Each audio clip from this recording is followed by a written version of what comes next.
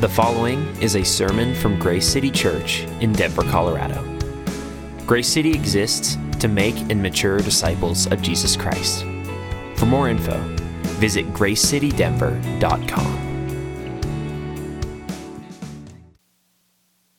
On the third day, there was a wedding at Cana in Galilee, and the mother of Jesus was there.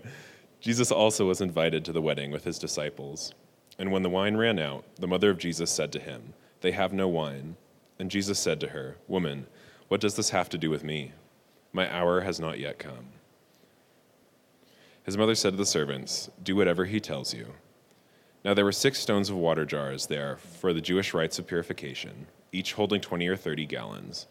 Jesus said to the servants, "Fill the jars with water," and they filled them up to the brim. And he said to them, "Now draw some out and take it to the master of the feast." So they took it. When the master of the feast tasted the water now become wine, this did not know where it came from, though the servants who had drawn the water knew. The master of the feast called the bridegroom and said to him, "Everyone serves the good wine first, and then people have drunk freely, then the poor wine. But you have kept the good wine until now." This is the first of his signs Jesus did at Cana in Galilee, and manifested his glory, and his disciples believed in him. This is the word of the Lord.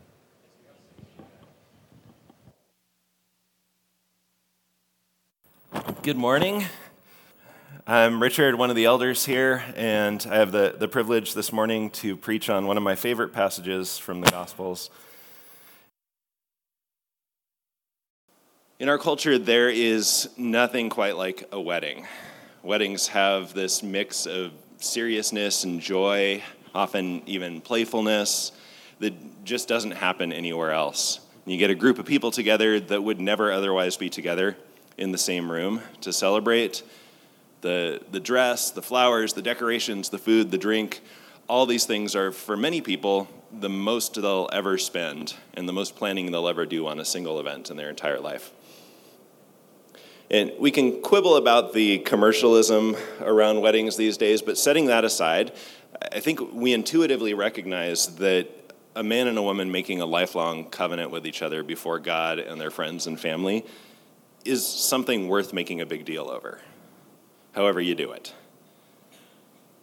Now, as much as we think weddings may have gotten out of control in our time, weddings in first century Jewish culture, like the one that we read about in John 2 today, were an even bigger deal than what we do, if you can imagine it.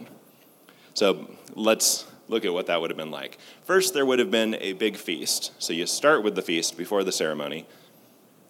Then late in the evening, after everybody's been feasting and celebrating what's about to happen, you actually have the wedding ceremony, after which the bride and groom get paraded through the entire town in a big parade with all the wedding guests and usually a canopy over them, sometimes carrying them on chairs under the canopy, with torches going through all of town so that everybody can congratulate them and celebrate. Something to consider. Jordan, Lauren, Brennan, Sarah, upcoming weddings, maybe at a parade. Just think about it. They would take the longest possible route through town, too, so they would get the maximum amount of celebration and congratulations. And then, that was just day one of a week-long celebration. Instead of a honeymoon, they would host an open house party for the entire week, and people would keep partying the whole week long. And during the party, the bridal couple would usually dress in crowns and bridal robes and kind of be the king and queen of the party for the week. So this is the context that John drops us into in chapter 2. And this morning, we're going to dig into what's going on in that passage. The narrative is only 10 verses long, but John has packed it with a lot of meaning that we might miss from our 21st century perspective. And then we'll look at what John, inspired by the Holy Spirit, is showing us about Jesus and how we ought to respond. Remember, as we look through anything in the Gospel of John, in this whole series, John tells us at the end of his Gospel, in chapter 20, why he wrote these particular stories from Jesus' ministry out of all the different things that happened. There was a lot he could have written about, but in John 20:31, he says, "These are written so that you may believe that Jesus is the Christ, the Son of God, and that by believing you may have life in his name." So John writes this not just to show us something about Jesus, but to show us that he's the Christ, the Messiah, and cause us to believe in him and have life through him. So in this brief story, we're going to see that Jesus responds to the prayers of his people, that Jesus is a Savior who brought a new and better purification through his blood to replace the cleansing rituals from the Mosaic Law. We'll see that Jesus is the Creator God, not just a good moral teacher. And we're going to see that Jesus is extravagantly, beautifully good. So, getting into the story, we're just a week into John's narrative at this point. Day one was the delegation sent to John the Baptist. The next day, Jesus comes out to John the Baptist, who proclaims him the Lamb of God and sees the Holy Spirit visibly come on him. The other three Gospels add the detail that John the Baptist baptized Jesus right before the Holy Spirit came on him. So that's day two. The next day, John's two disciples and then Peter follow Jesus and stay with him. And the day after that, you have the episode with Philip and Nathanael. So 3 days later, which would bring us to the seventh day, Jesus, his mother Mary, and the first 5 disciples are all at this wedding feast. We're in Cana, which is where Nathanael was from, but Mary and Jesus and presumably the other disciples, now that they're staying with Jesus, would have come down from Nazareth, which is 4 or 5 miles away.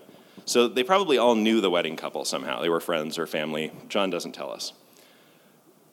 And before we get into the details of what happened at the party, I think it's something we shouldn't miss, that Jesus and the disciples were invited to this wedding celebration. They were the kind of people you'd want at your biggest, most important party. And if that doesn't fit your conception of Jesus, you've either got the wrong idea about Jesus, the wrong idea about parties, or both. The incarnate Jesus was the kind of person who made a party more joyful by his presence. And the fact that he could be perfectly holy and a central participant in a multi-day party with feasting, wine, and dancing is a signal to us about how to party in a joyful and holy way. And maybe you've only experienced parties that are austere and serious at one end or kind of out of control and sinful at the other. And this story, though it's not what it's about, shows us that something else is possible. God's people should be capable of celebrating in a big way with God's gifts. And if we can't, that's not a problem with parties. That's a problem or an area of growth for us. Now, to be clear, there were certainly parties in Jesus' era that he wouldn't have joined in. Paul talks about these when he's writing to the Greek churches, like in 1 Corinthians. But there were definitely parties that with Jesus' presence became both better celebrations and more holy than we're used to experiencing. And that's probably something we should take note of and maybe try to bring into our lives more. All right, so this wedding party is in full swing. We don't know how long it's been going at this point, how far we are into that week of celebrating. But when we get to verse 3, there's a crisis. They've run out of wine, which may not sound like as much of a crisis as it actually is, but it's a big deal. It's something like, it's not quite, it's more serious than this, but it's something like if we were hosting a wedding now and the food ran out halfway through the buffet line. So only some of the guests have filled their plates, and half your guests are going to go hungry. It's kind of like that, but it's a bigger deal than that in 2 important ways. First, our culture isn't the same kind of honor-shame culture that the Jewish culture of Jesus' day was. Our culture is much more individualistic and transactional. So even if you were the host of the wedding that ran out of food, there would probably be some spreading around of the blame. Like, the caterer must have messed something up. Or the wedding planner maybe missed a detail and didn't count correctly. Or maybe just some of the guests early in the line took too much food.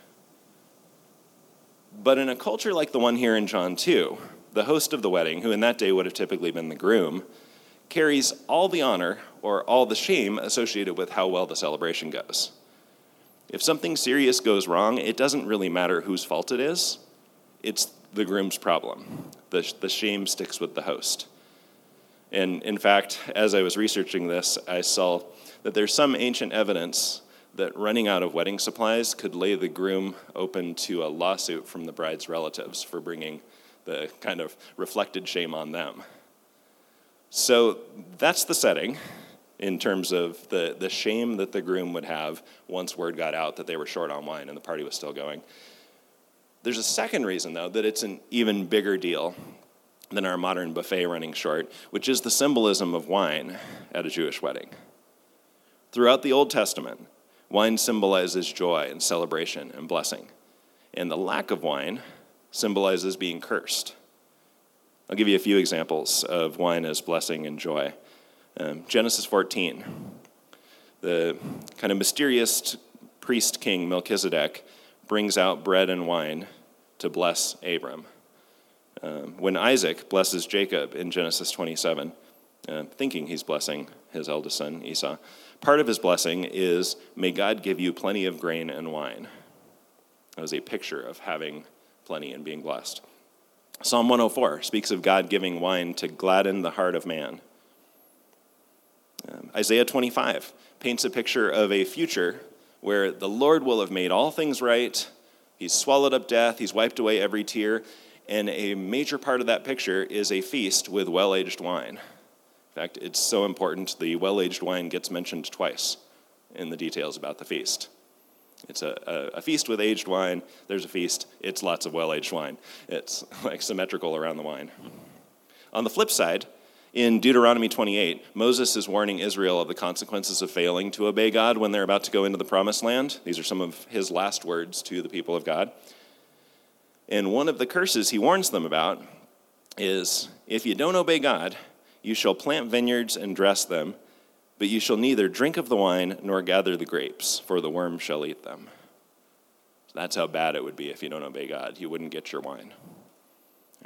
So when Mary says to Jesus, they have no wine, we can hear what she literally said, but we could also hear it as they have no joy, or they're running out of blessing on their marriage, or even this marriage is cursed.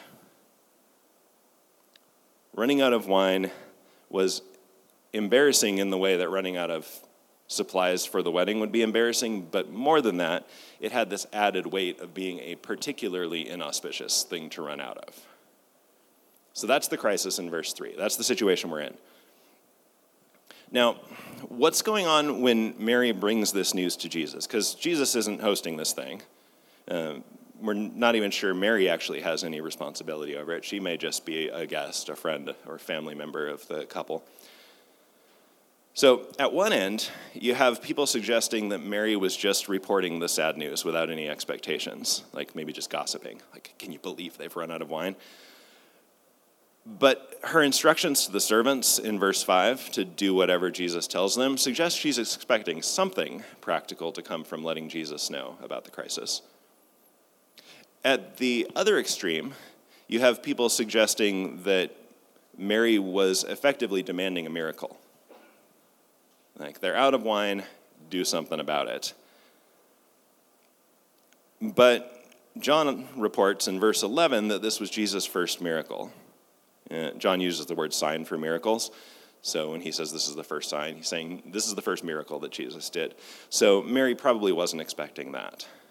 So like the apocryphal things you've seen about Jesus making doves appear as a kid and things like that, not really in Scripture. This seems to be the first miracle Jesus did. So Mary probably wasn't expecting that. So what's going on? Why is she bringing it up to Jesus? I think the most likely explanation is that Jesus has just proved himself resourceful over the years. Tradition says that Mary was widowed by this point. Joseph would have passed some years before. Jesus is referred to in Mark 6 as the carpenter, not just the son of a carpenter. So he'd probably been continuing the family carpentry business and providing for Mary for years at this point. And not to mention, as the perfect sinless man, even when he's not acting in his supernatural power, he would have been the most resourceful person you could have in your household. He's not at all selfish or lazy. He just does what needs to be done. So Mary was probably thinking, if anyone can find a way out of this crisis, not imagining a miracle necessarily, it's Jesus.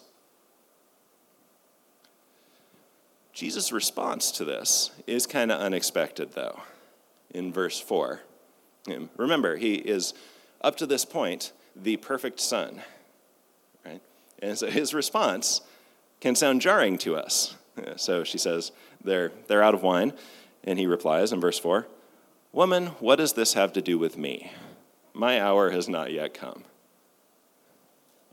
Okay, we need to make sense of this, because this is really weird in English.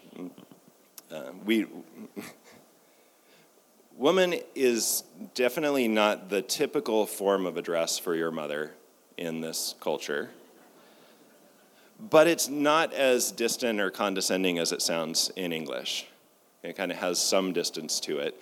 We don't really have anything quite like it, except maybe ma'am if you're not in the South, because you would call your mother ma'am in some context in the South. So this is a thing you wouldn't say to your mother, but it's polite and kind of distant. And so he's doing something to create some distance there, but it's not as condescending as like woman. You don't hear it with that tone. It's more like something's different here. And then the question he asks, what does this have to do with me? Literally in the Greek, what to me and to you, is actually an idiom in that time expressing distance and even a bit of rebuke. Like, what do we have in common when it comes to this thing? What does this matter have to do with both of us? So Jesus is signaling to his mother that at this point, as his public ministry begins, something has changed in their relationship. Up to this point, Mary has had a special place in Jesus' life as his mother. But now, as he starts his ministry, he's distancing himself from any human authority over him and fully putting himself under his heavenly Father's authority. One commentator explains it this way: Mary could no longer view Jesus as other mothers viewed their sons. She must no longer be allowed the prerogatives of motherhood. It is a remarkable fact that everywhere Mary appears during the course of Jesus' ministry, Jesus is at pains to establish distance between them. This is not callousness on Jesus' part. On the cross, he makes provision for her future. And by the way, he says woman at that point too. It's at the end of John. Woman, here's your son. John, here's your mother. Back to the quote. But she, like every other person, must come to Jesus as the promised Messiah, the Lamb of God who takes away the sin of the world. Neither she nor anyone else dare presume to approach him on an inside track, a lesson even Peter had to learn. So the relationship has changed there. But the reason Jesus gives for the shortage of wine not being his concern is kind of puzzling. My hour has not yet come. We don't see it yet in John 2, but a half dozen other times later in John, whenever Jesus refers to his hour, he's referring to his death on the cross. Still, though, how is this a response to Mary's concern about wine at the wedding? Like, what does this have to do with me? I'm not going to the cross yet. Well, over and over again in the Gospels, we see Jesus responding to someone's physical concern by addressing a deeper spiritual reality.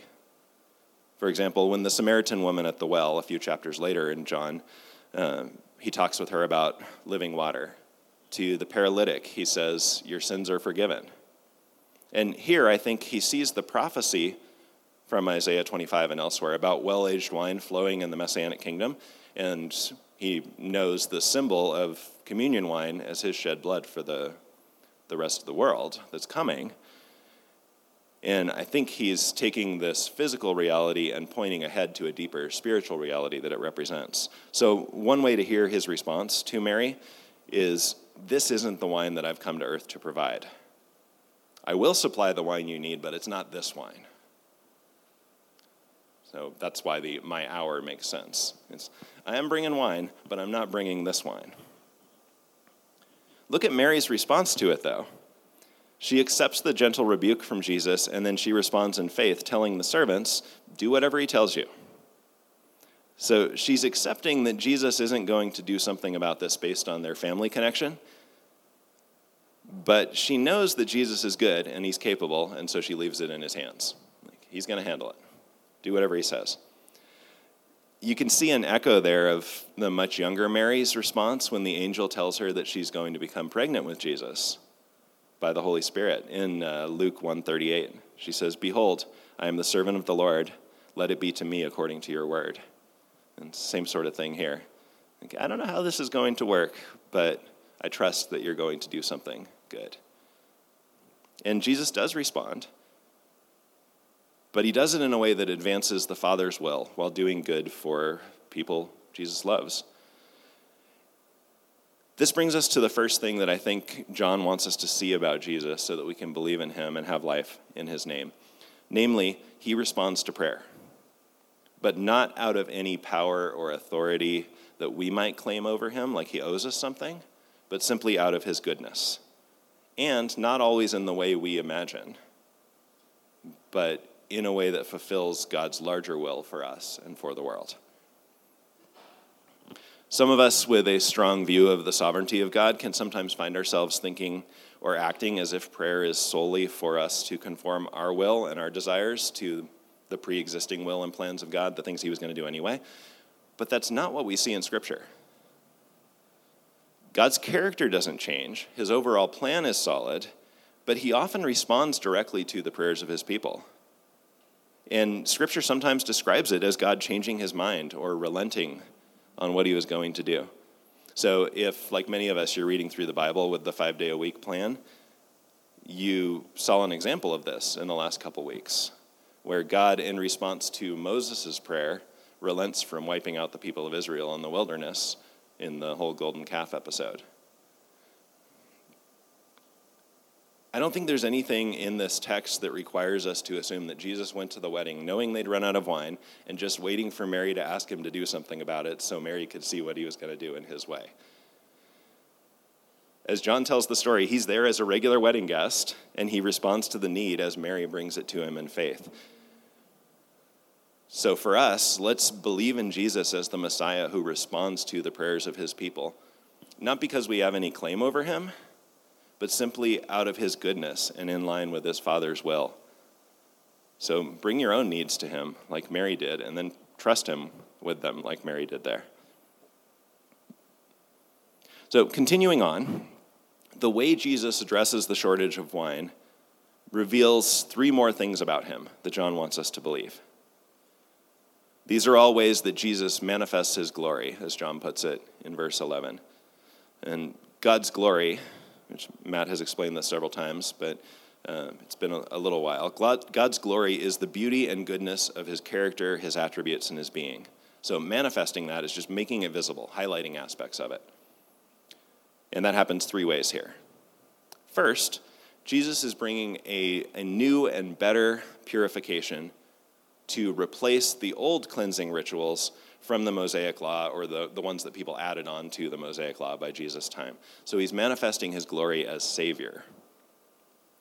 Notice in the story, Jesus doesn't just change any old water in any random container to wine.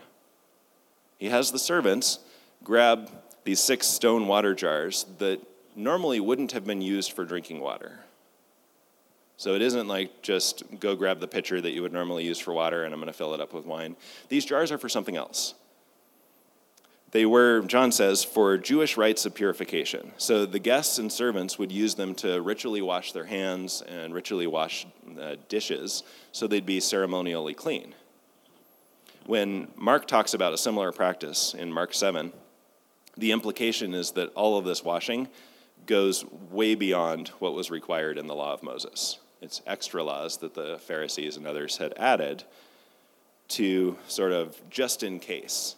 We're going to do some extra washing so that we don't accidentally eat something unclean. So they've added these extra laws for purification. So Jesus has the servants fill up these jars with water and then draw some out for the master of the feast to taste, at which point it had become wine. Jesus is replacing this water, which can't really purify them, with his wine, which can. Not literally the wine they were drinking there, but if you make the connection that he foreshadowed with the reference to his hour, he's symbolically replacing the purification by water with purification by his blood on the cross, which, as Hebrews 9 puts it, talking about this, it says it provides an eternal redemption. And Jesus, of course, connects those 2 things explicitly at the Last Supper when he describes the wine of the Passover meal as now the blood of, or my blood of the covenant, which is poured out for many. So every time we take communion, as we're going to in a few minutes, we rehearse that connection between the wine and Jesus' blood. So John wants us to see and believe that Jesus brings a new and better purification. And in believing that, we find redemption and life in him as our Savior. Second, John shows us here that Jesus is the creator God, not just a good moral teacher or even somebody who can do some tricks. John declared this back in chapter 1, which we talked about a few weeks ago. In the beginning was the Word. All things were made through him, and without him was not anything made that was made. Now, this first sign is demonstrating what John declared back in chapter 1, that Jesus is the creator. Throughout the gospel, John is really deliberate about what details he shares and how he phrases things. So it's not likely to be an accident when he emphasizes the sequence of days in the narrative so far, placing this miracle exactly a week into Jesus' ministry, echoing creation, saying this is the culmination, sort of a new creation that Jesus is doing with his kingdom. And of course, turning water into wine is itself a creative miracle. At the beginning of the creation narrative in Genesis, it describes the beginning of creation several times as the waters. And then each successive creative act adds distinctions and variations on top of the waters. So you can see an echo of that here, where we begin with water, and then Jesus creates instantly something that would have taken life and time to make naturally. Like making good red wine takes 5 to 7 years from the time you first plant a grapevine till you finally get a harvest and make the wine and age it. So Jesus is speeding up this long process and doing it without the raw ingredients that you would normally do it with. So it's a creative kind of miracle.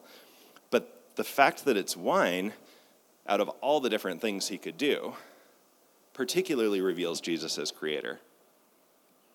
I've gotten very into wine over the last 20 years or so, and as I've learned more about wine and winemaking, this miracle has become better and better for me.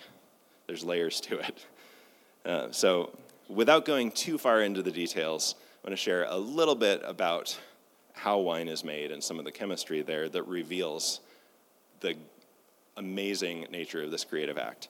So wine is made from just 2 ingredients. It's grapes and it's the microorganisms on the grape skins, mostly yeast, and in some wines there's some bacteria that's also involved. When the grapes are crushed, the yeast eats the sugar in the grape juice, and wildly simplifying the chemistry involved, when the yeast metabolizes the sugar, it makes alcohol as a byproduct along with a bunch of other flavor chemicals.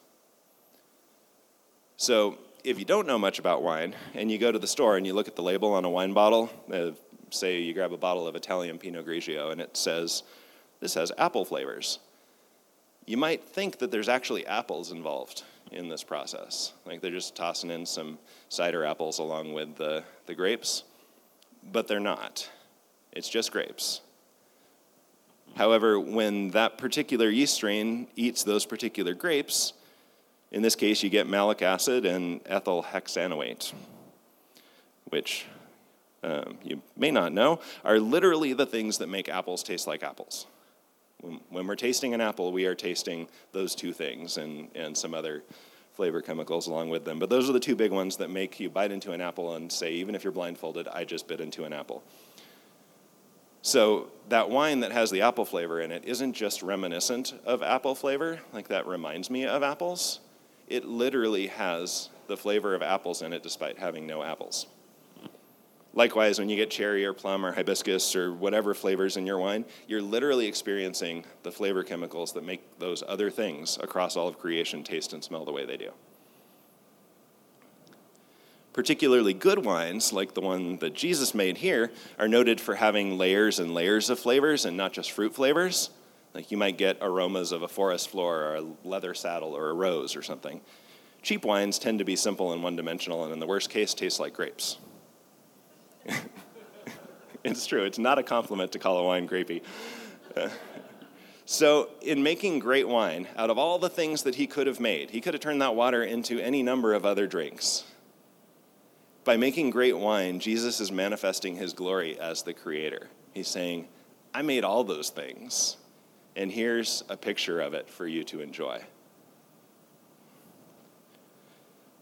Third, John is showing us that Jesus isn't just a little bit good. He's extravagantly good. He's manifesting the glory of his goodness here. We're well into the wedding celebration at this point. People have had a lot of wine. And Jesus could have done this a different way. He could have just extended the wine supply. That wouldn't be unprecedented. There's several miracles in the Bible where God just extends the supply of something, like Elijah and the widow who makes, out of her last flour and oil, she makes one more loaf of bread and then expects that she and her son will die. And God extends the supply of oil in a miraculous way. But it's the same oil and just lots more of it. Or Jesus feeding the 5,000 with the bread and the fish. It's more of the same thing. But if you look at verse 10, the servants bring a taste of the water turned wine from the stone jars to the master of the feast, who's probably either the head waiter, if this is hired out, or just a friend of the groom responsible for overseeing the party. And this master of the feast says to the groom, "Everyone serves the good wine first, and when the people have drunk freely, then the poor wine. But you've kept the good wine until now." Jesus provided better wine than had been served at the wedding so far, and noticeably better. Even wine professionals who spit as they taste, so they're not getting drunk, even they experience palate fatigue after a while. It becomes hard to tell the fine differences between wines. But even then, really remarkable wines still stand out. A few years ago, our family had an amazing opportunity to taste wine at several winemakers in the Barolo and Barbaresco regions of Western Italy. Our son, Brennan, who's leading worship this morning, was 15 at the time, but he'd become interested in wine. Not for the alcohol, but because it makes food better and, all the things that we've talked about here, all these different flavors you can get into it. He'd become fascinated by that. And so they were letting him taste at all these wineries. They were pretty excited to have a teenager there who was actually interested in wine as wine. So it was the afternoon. We'd visited a few wineries, and we were at the last one of the day. And the sort of patriarch of the family was particularly excited to have a teenager who took wine seriously. So they give us this tour of the vineyard with the setting sun. It was gorgeous. It was amazing. We went through the winery, the cellars, and then they finally sat us down at their big dining room table to taste their wine. We'd had probably 28 or 30 wines at this point, small tastes of them and spitting a lot of them, but they were all pretty much the same one variety of grape, Nebbiolo, and all made in a pretty similar way. So it was getting hard to tell the difference between them. But this older guy in the family who made the wine was pretty fired up to have a 15-year-old there engaging with his wine. So he goes down to the cellar, and he comes back with a dusty bottle and says, "We've been saving this one since the 1978 vintage, and I think it's time to try it." 1978 was famously like the best Barolo vintage ever. So this is pretty exciting. And even with our tired palates after 30 wines, we could tell that this was a special wine. It was something we could never have afforded to buy and just drink on our own. And that's what's happening here at this wedding feast. We're well into the wedding feast. The guests have, as John says, drunk freely. And this new wine stands out enough that the master of the feast notices several days in, this is something different, and shares his amazement with the groom. If it had been a little bit better, he probably wouldn't have said anything about it, but it was that much better. By the way, if you're wondering if the wine here was actually wine versus just unfermented grape juice, the Greek word, methisko, translated drunk freely, always refers to drinking a lot of alcohol, not just drinking a lot of liquid. It doesn't necessarily mean that the guests are drunk, intoxicated, but it definitely refers to alcohol. And other historical literature talks about wine as wine. It's lower alcohol than like a California Cab at 15% alcohol, but it's something like in between our modern beer and our modern wine. So they were actually drinking alcohol. Scripture, of course, elsewhere condemns drunkenness and indicates wine is not for everybody in our fallen world, but it's definitely actually wine here. And the wine is clearly symbolic of a good gift from God. So let's look at how good this gift was. Jesus made extravagantly good wine that you would notice even if you'd been drinking wine for a few days.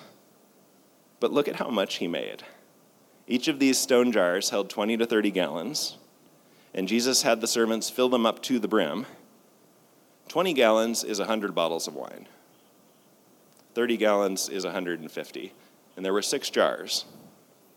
So Jesus made 600 to 900 bottles of wine, or 50 to 75 cases of wine. Picture those boxes in a liquor store. That's a case, that's 12 bottles. 50 to 75 of those would fill a good chunk of this stage. And let's think about how much that wine would have been worth. That 1978 Barolo that the old winemaker shared with us, which we would have never bought on our own, would have sold for $500 to $1,000. I've seen 78 Barolos going for over $6,000 in auction. Yeah. Now, there's collectability priced into that, but if we look at really special wines that people buy now, young to drink right away, you can easily spend $100 to $150 a bottle for that kind of wine that you would notice was amazing a few days into a party. So let's use that for a back-of-the-napkin calculation here. So Jesus made 600 to 900 bottles of wine worth $100 to $150 a bottle in our time. That's $60,000 to $135,000 of wine. Talk about a generous wedding gift, right? They probably wouldn't have used it all at the wedding, so that couple could have sold what was left and been set for years. And what makes it even more remarkable and more extravagant to me is that only Mary, the disciples, and the servants knew what was going on. Everybody else just thought the groom had pulled out a stash of really good wine for the party. So Jesus wasn't just gifting wine to the wedding party, he was also gifting status and honor to the groom. It's a microcosm of our salvation. The groom, ordinarily in that culture, for running out of supplies for his wedding, would have only received shame. But instead, the groom received the honor that Jesus actually earned by providing on his behalf. Jesus is just so extravagantly good to the people he loves. So finally, coming to the end, let's look at the result of the miracle, which John gives us in verse 11. It manifested Jesus' glory, and his disciples believed in him. And that's what the Holy Spirit, through John, wants for us. May we see that Jesus responds to the prayers of his people, that Jesus is a Savior who brought a new and better purification through his blood, that Jesus is the Creator God and not just a good moral teacher, and that Jesus is so extravagantly good to his people. And seeing Jesus as he is, may we believe in him and receive him and experience the fullness of life in his name. Let's pray. You just listened to a recording of a sermon from Grace City Church in Denver, Colorado. We hope you can join us in person soon. Thanks for listening. The Lord bless you and keep you. Amen.